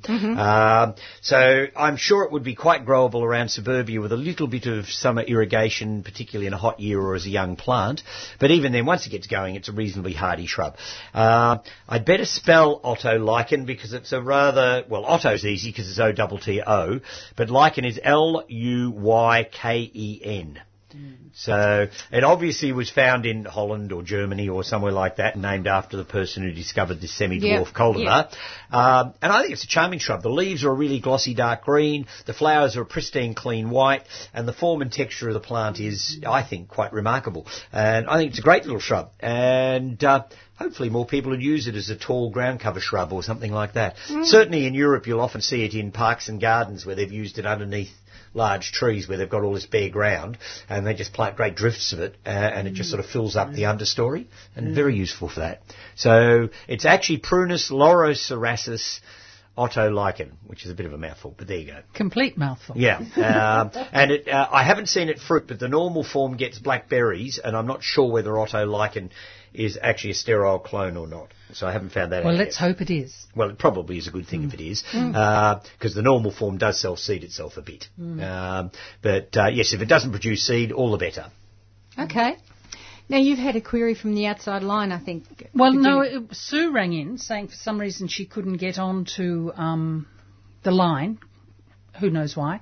And she said the people on the Cottage Garden website have found that hanging Christmas lights, which you can also get solar ones, if you hang them over the arbour, that will actually really help to deter the possums. They don't like the light. So it's just a suggestion. Okay. That maybe, as well as feeding your possums on the roof, maybe you should hang Christmas lights through the rows.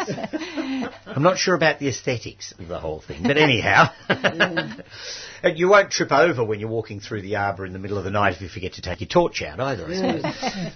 Okay. Lucille, let's get back to the plant sale. Yes. Tell us about some of the plants that you've been propagating specially for the sale. What, me personally or the group? Well, the group, the perennials. We have various sections, of course, and each section does its own propagating and so on, as well as the gardens also do propagating for us. We often go with the garden staff to take cuttings from the gardens, or else they bring in divisions for us. Okay. And then we grow them on. So, yes, there are native plants that the native plant section will go out and propagate or take and propagate.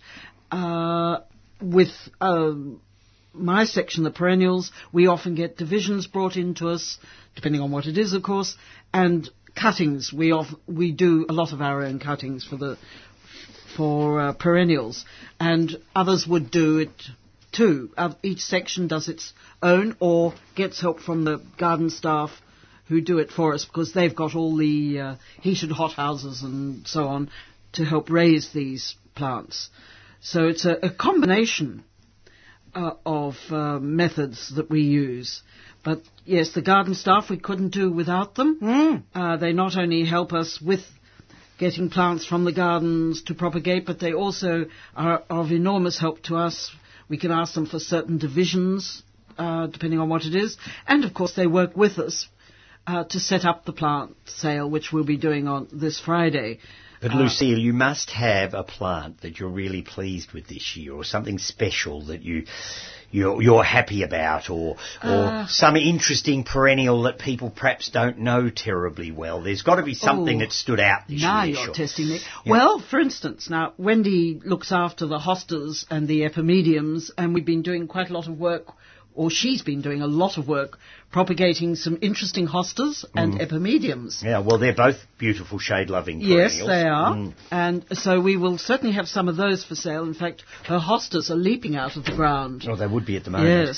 Yes, and just looking gorgeous. And the epimediums should be pretty well in flower. Absolutely. Yeah, because I've got a lot of them in flower at the moment. My Darth Vader started flowering the other day. That's one we certainly don't have yet. I bought it because of the name. Well, you would, wouldn't you? Yeah, it's a huge epimedium. It's about... Is it? Oh, it must be sort of 2 feet or more tall. Is it one of the grandiflores? No, it's... or a different one? It's... Well, I don't even know what it's from, actually, to be honest, but it has spurs that are sort of chocolatey burgundy with white petals behind and huge big leaves that are a really dark coppery colour when they first come out. Lovely. And it's this huge big clump, and I bought it for its name, and I'm quite pleased I bought it. Yeah. I think I got it from one of the growers up in New South Wales. Right. And I don't know whether it's an Australian selection that's been named Darth Vader or whether it's an American selection or whatever. Yes. I don't know what its background is. I must do some research. But it's a very handsome epimedium. Now, why on earth do you think it got that name? Because it's got this sort of metallic sort of look about it. Okay. And I can sort of see, if you have a vision of Darth Vader with his black mask looking all shiny and metallic, there is a certain something about this epimedium that takes you in that direction if you've got that sort of mindset. So it's more a metallic look. It's not that it's going to have black flowers or... No, although the flowers are dark, the spurs are a dark sort of chocolatey burgundy colour. Yes. And certainly the leaves look like sort of dark coppery colour shields. So, yeah, I can sort of see it. It hasn't got one of those laser It hasn't got a lightsaber. But, it's a great epimedium, but I love them. I think they're great plants. They are. They're lovely. And they're, as you say, great shade lovers, very good in more shaded areas, as indeed are the... what else? What did I mention before that? The hostas. The hostas, yes. And, of course, they need to be kept... well protected from slugs and snails.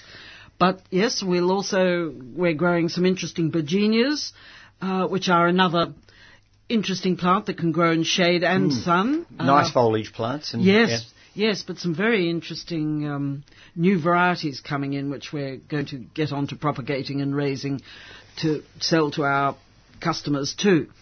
I look after the salvias, so we'll have an interesting selection of those. Because it's been so cold, the cuttings really haven't got underway yet.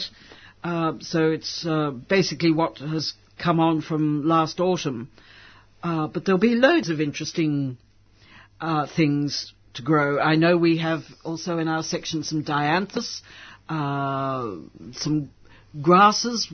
We don't grow many grasses. They're quite strict with us as to what we can grow, but we certainly have the miscanthus. Well, miscanthus are always useful grasses. Yes, they nice are. Verticality. Carl Forster and Overdam as well are the two cultivars that we grow. So they'll be right there too. And of course I find that we can always happily sell to people the arthropodiums, which I find extremely good value. Yes, and even though they are frost tender, if you grow them, and they're remarkably tough, if you grow them in root congested areas, and of course that's what they need if you grow them up Stevenson My Way because of the frost. Oh yes, yes, they turn to jelly if you don't have them in enough shelter. But that's right. They are a really good plant for suburban gardens. Well, they are, and remarkable that they can grow in so many conditions, whether it's sun or shade, and they can certainly take that root competition as well, and look so pretty when they come into flower shortly. So there's lots of variety there that we'll have. Fantastic. Next weekend. Fantastic.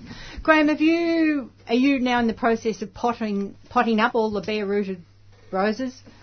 No, we're still potting up again. Yeah. And we found that with roses, if you cut them back to even, in the old language, a couple of inches from the stock, they'll then force up and get going and come up with new shoots, of course, which are commonly known as water shoots, and you'll get a lot more flowering. So they're timed to be out in December. Okay. Yeah. All right. Excellent. They're very versatile. Yep. Yes, as we all know. Yeah, can't kill those things. No. Virginia, you wanted to talk about one particular plant. I do, but before I do, can I say somebody else rang in to suggest that if you put chook poo in a sock or a stocking and hang that from the plant you're trying to protect from possums, they really don't like I've got another one. Eddie used dog hair. Yes, I've heard that before. In a piece of stocking. He went to the local dog groomers and got a whole pile of dog hair, put them in bits of old stocking. Goodness knows how he ended up with a whole pile of old stockings. But anyhow, question best not asked. And tied them through some of the trees that he was having trouble with possums eating. And it seemed to have an impact. Well, it's the smell would drive them away. Yes. Yeah, it drives me away when you've got a wet dog. Oh, yes. So the plant that I was going to suggest we talk about is Isoplexus. It is a very soft orange flower. It's beautiful. It is beautiful. It's probably shoulder height. It'd be nearly get up to 2 metres. It'd be 1.5 metres to 2 metres, most of the Isoplexus. I think they're really beautiful. They had a name change, which is rather unfortunate, because last year we suddenly saw Digiplexus appear on the market, which was a cross between Isoplexus and the foxglove. Well, it fits in with the digital era, doesn't it? It's even worse than me, Graham. Quite good. However, I think Digiplexus and Isoplexus have all disappeared, and they've all been renamed Digitalis. Yes, they've all been sunk in with Digitalis, which in a sense is unfortunate, but the only reason that Isoplexus was separated from Digitalis in the first place is that they were somewhat woody, and the true Digitalises weren't. And that was the only real thing that kept them separated. Their floral parts and everything were basically the same. And, of course, that sort of thing doesn't stack up in plant names, unfortunately. So, and, of course, as soon as you cross two plants from different genera, there's always a suspicion that they might actually be more closely related than you originally thought, and you need to rethink.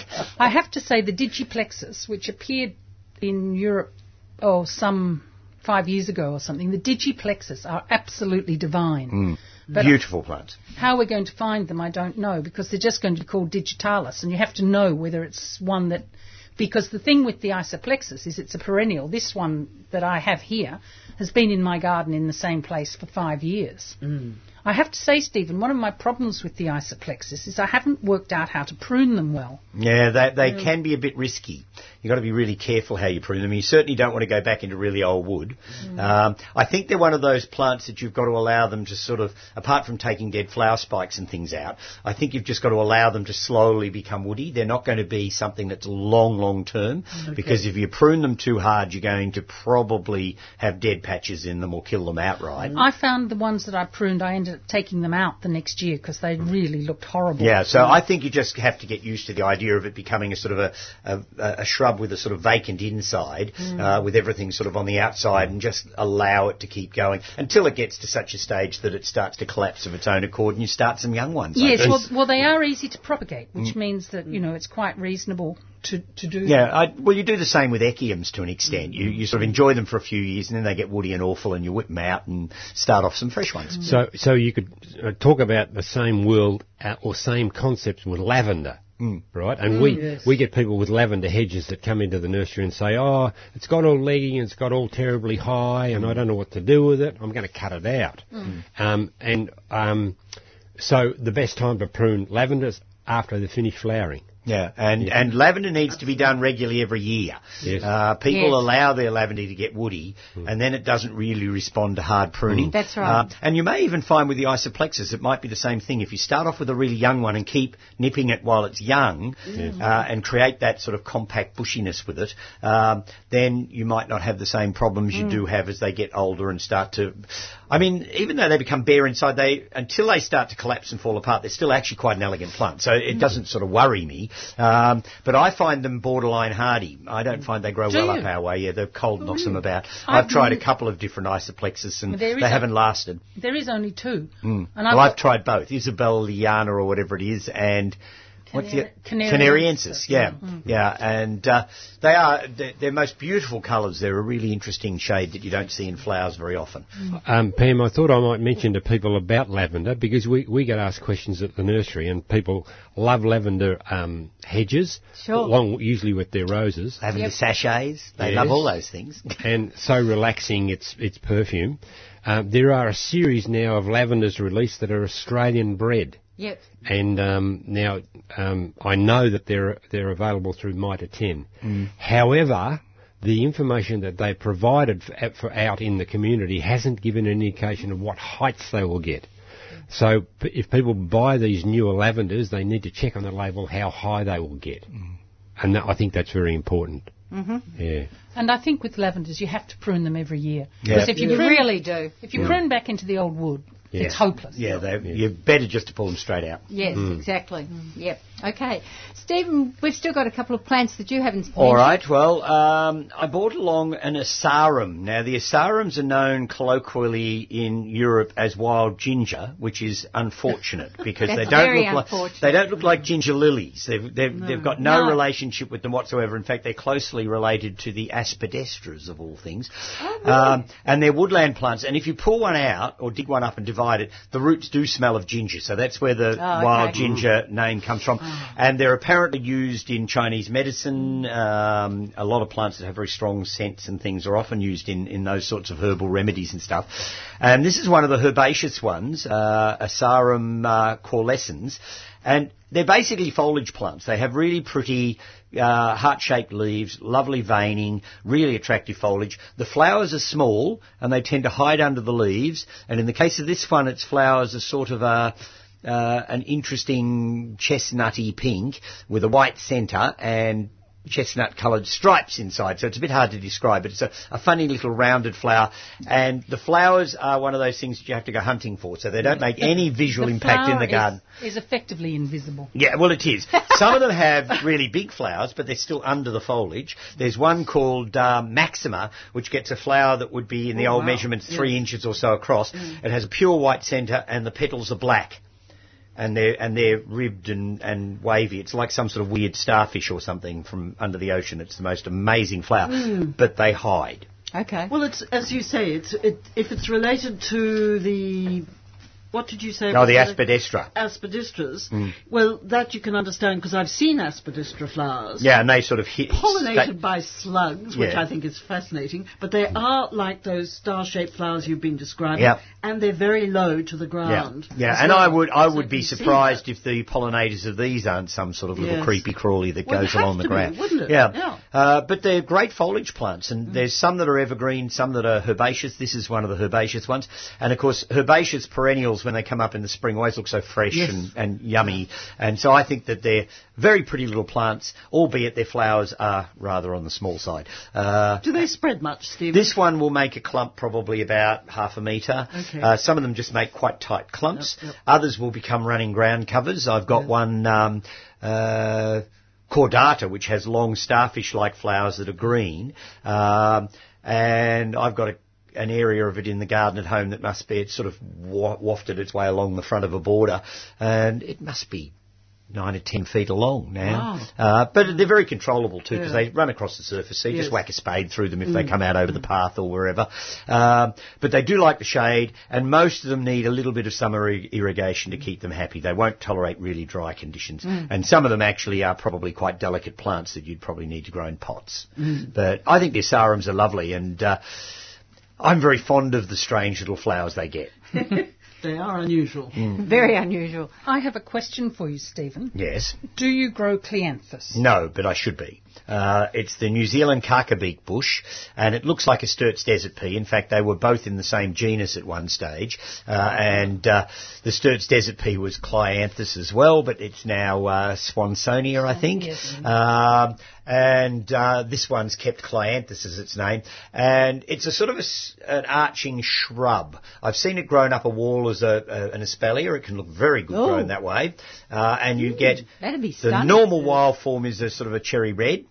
This is another one that is very threatened in the wild. Yes, it's quite rare, rare. I've got 3 of them in my garden. I have to say they're very threatened in their initial stages because I've never seen anything attacked by slugs and snails. Oh God, yes, they love them. Yeah. And I have mine surrounded by broken up shells, eggshells. Yeah.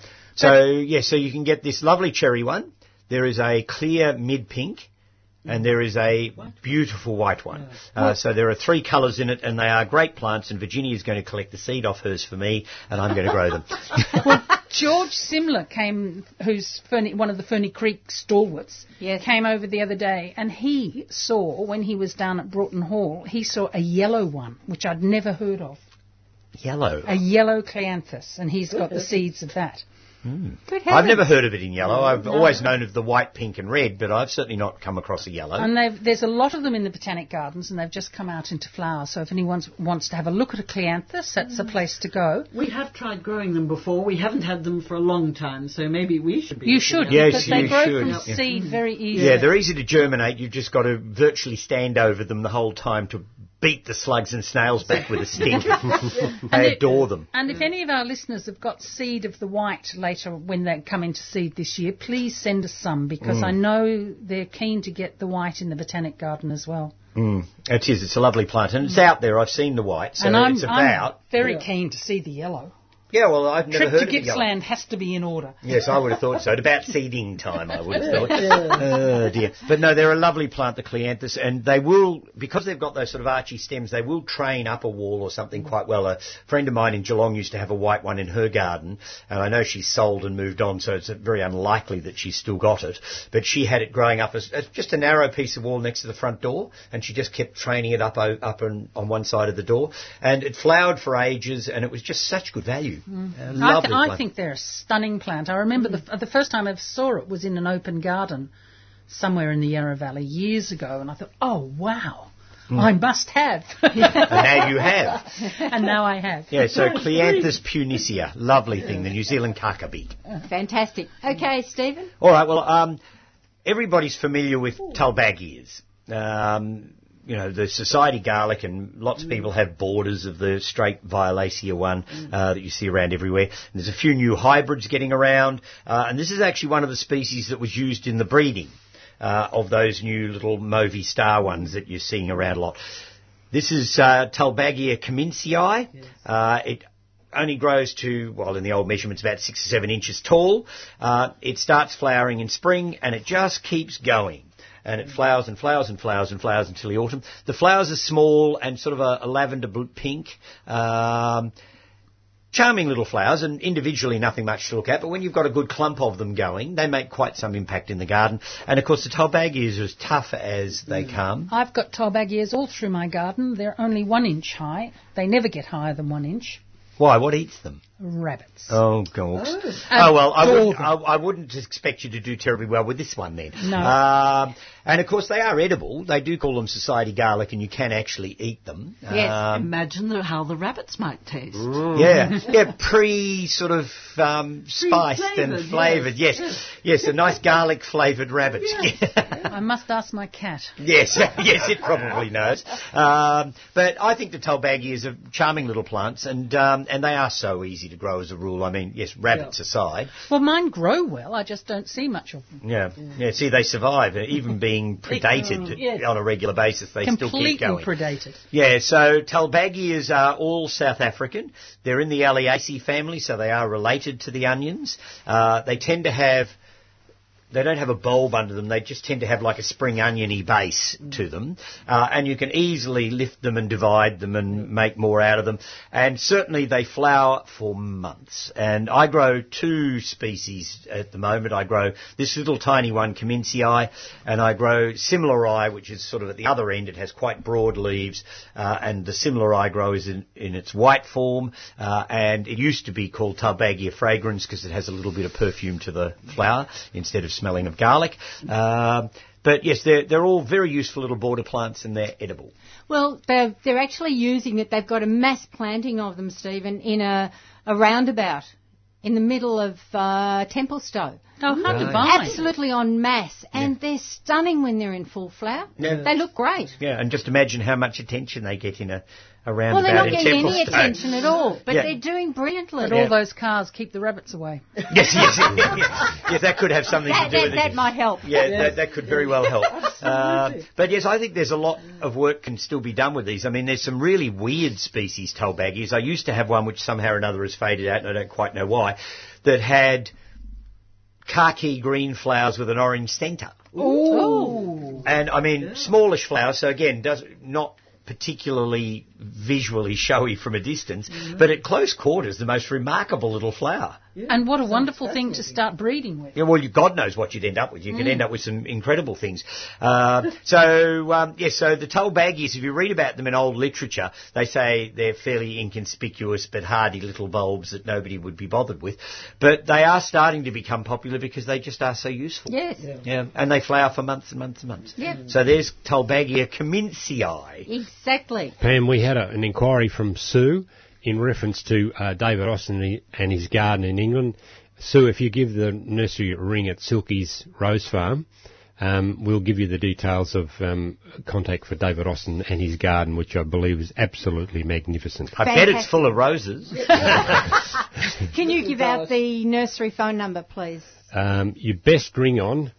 Oh, look out, he's got to go in and find the phone number. Diana's going to kill me. She says, you make these people ring on the telephone. She's so busy on the phone. But anyway, the number is 0499 871123.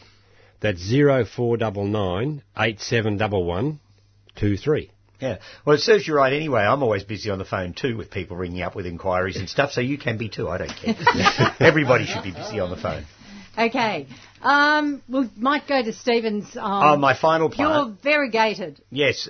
I love this plant. It's one of the Disporums, Disporum Cecilia variegata, and it has these wonderful white stripy leaves, and it grows like a Solomon seal. It'll get up to around about 30 to 60 centimetres depending on the soil, and it'll waft through a garden. When it's trapped in a pot, it becomes quite a thick clump, but in a garden bed, it wafts, and so you have individual stems that sort of pop up. So it sort of, a bit like when we were talking about Romney earlier, it wafts its way through a bed. And if you had it growing with hostas and ferns and all those things, the sarums, all those sort of woodlandy plants, its variegated foliage will just waft through the bed.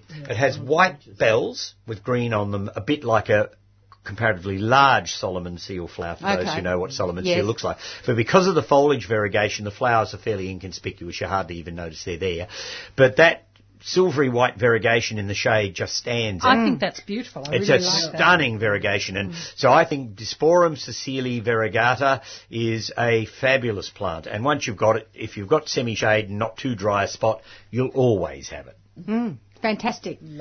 I've got one from the outside line, a prunus that has suckered. Can you propagate from the suckers? If it's budded onto something, then you'll end up with the understock. That would be the main issue. If it's on its own roots, yes, you could, but 9/10 of the blossom trees out there are budded. And so they're on an understock, and if something suckers from the root system, which is fairly common, it's the understock and not the above. And they grow the understocks because they have strong root systems, not because they have attractive flowers or attractive foliage or attractive anything else. So Yeah, I've got a green gauge plum, and it is suckering and suckering and suckering. It's driving me demented. yeah. Really bad.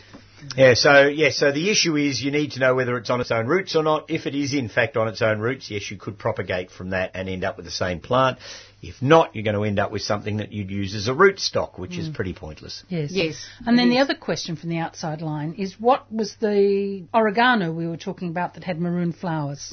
Oh, That's one I had years ago called Oreganum Herrenhausen. yes, it's a seabird's house. Which is a lovely one. You may be able to still get it from Lamley's nursery. It's an old cultivar, so yes, it may not be that readily available, but No. there's bound to be others of similar ilk out Yes, there. well, you'd for think. instance, the Growing Friends sell Hopleys, which is a lighter, more mauvey pink, a more lilac-y pink, a deepish but lighter pink than the Herrenhausen. So it depends which colour you prefer, but Herrenhausen you might have to get from Lamley's, otherwise Hopleys, yes, you can come and see us over the weekend, and I'm sure we can sell you one. Fantastic. And I think there are a lot of oregano things that have been bred, and some of them Oh, those ornamentals. Kent are Beauty. beautiful. Just lovely. I love Kent Beauty. Yes, we'll have some of that available this weekend too. Oh, wonderful. Yes, I've been propagating that busily. Yeah. Excellent. Fantastic. All right, we've just had somebody else ask me to mention the name of this variegated thing I was talking about it again, and probably spell it, I guess. It is on our Facebook page, and I think that the name should be legible, but anyhow, it's Disporum, which is Disporum, Disporum, so it's more or less as it's pronounced. Sicily, which is Sessile, which means it has sessile leaves, it has no leaf stem, and variegatum, of course, meaning it's the variegated form. And there's so many things with variegatum in the name that most people should be able to work that one out, I would think. So that's what it is. Not readily available, I might add. You'll have to search around to get it. I've only got a few pots left in the nursery this year because I forgot to divide it earlier in the year. I think I was swanning around in the south of France when I should have been doing some of my perennials, actually, having said that. So there's a few things I didn't get round to dealing with this year, unfortunately. But I'll have them back on board again in due course, I'm sure, if I run out. But fabulous plant. And if you want to look up these plants and the spelling of them, go to our Facebook page. If you're on Facebook, simply type in 3CR Gardening Show and it will all come up. So Yeah. it'll all be there. Lucille, we're about to run out of time. Just quickly tell listeners again the details for the sale next weekend. Thank you, Pam. Yes, we're on at the Gardens inside Egate from 10 until 4 on Saturday and from 10 until 3 on Sunday. We have credit card facilities. We will look forward to seeing you. We even have some of the garden staff helping us out if you want some further information on plants, and all the Growing Friends will be there to help you as well. So a large variety of Australian natives, bulbs and rhizomes, herbs, rhododendron vireas, succulents, bromeliads, hanging baskets, climbers, camellias, perennials, shrubs, trees and orchids. Excellent. Okay. We have run out of time. Big thank you to Carol and Louise who've handled all the phones. We'll be back next week at 7:30. Until then. You've been listening to a 3CR podcast produced in the studios of independent community radio station 3CR in Melbourne, Australia. For more information, go to allthews.3cr.org.au.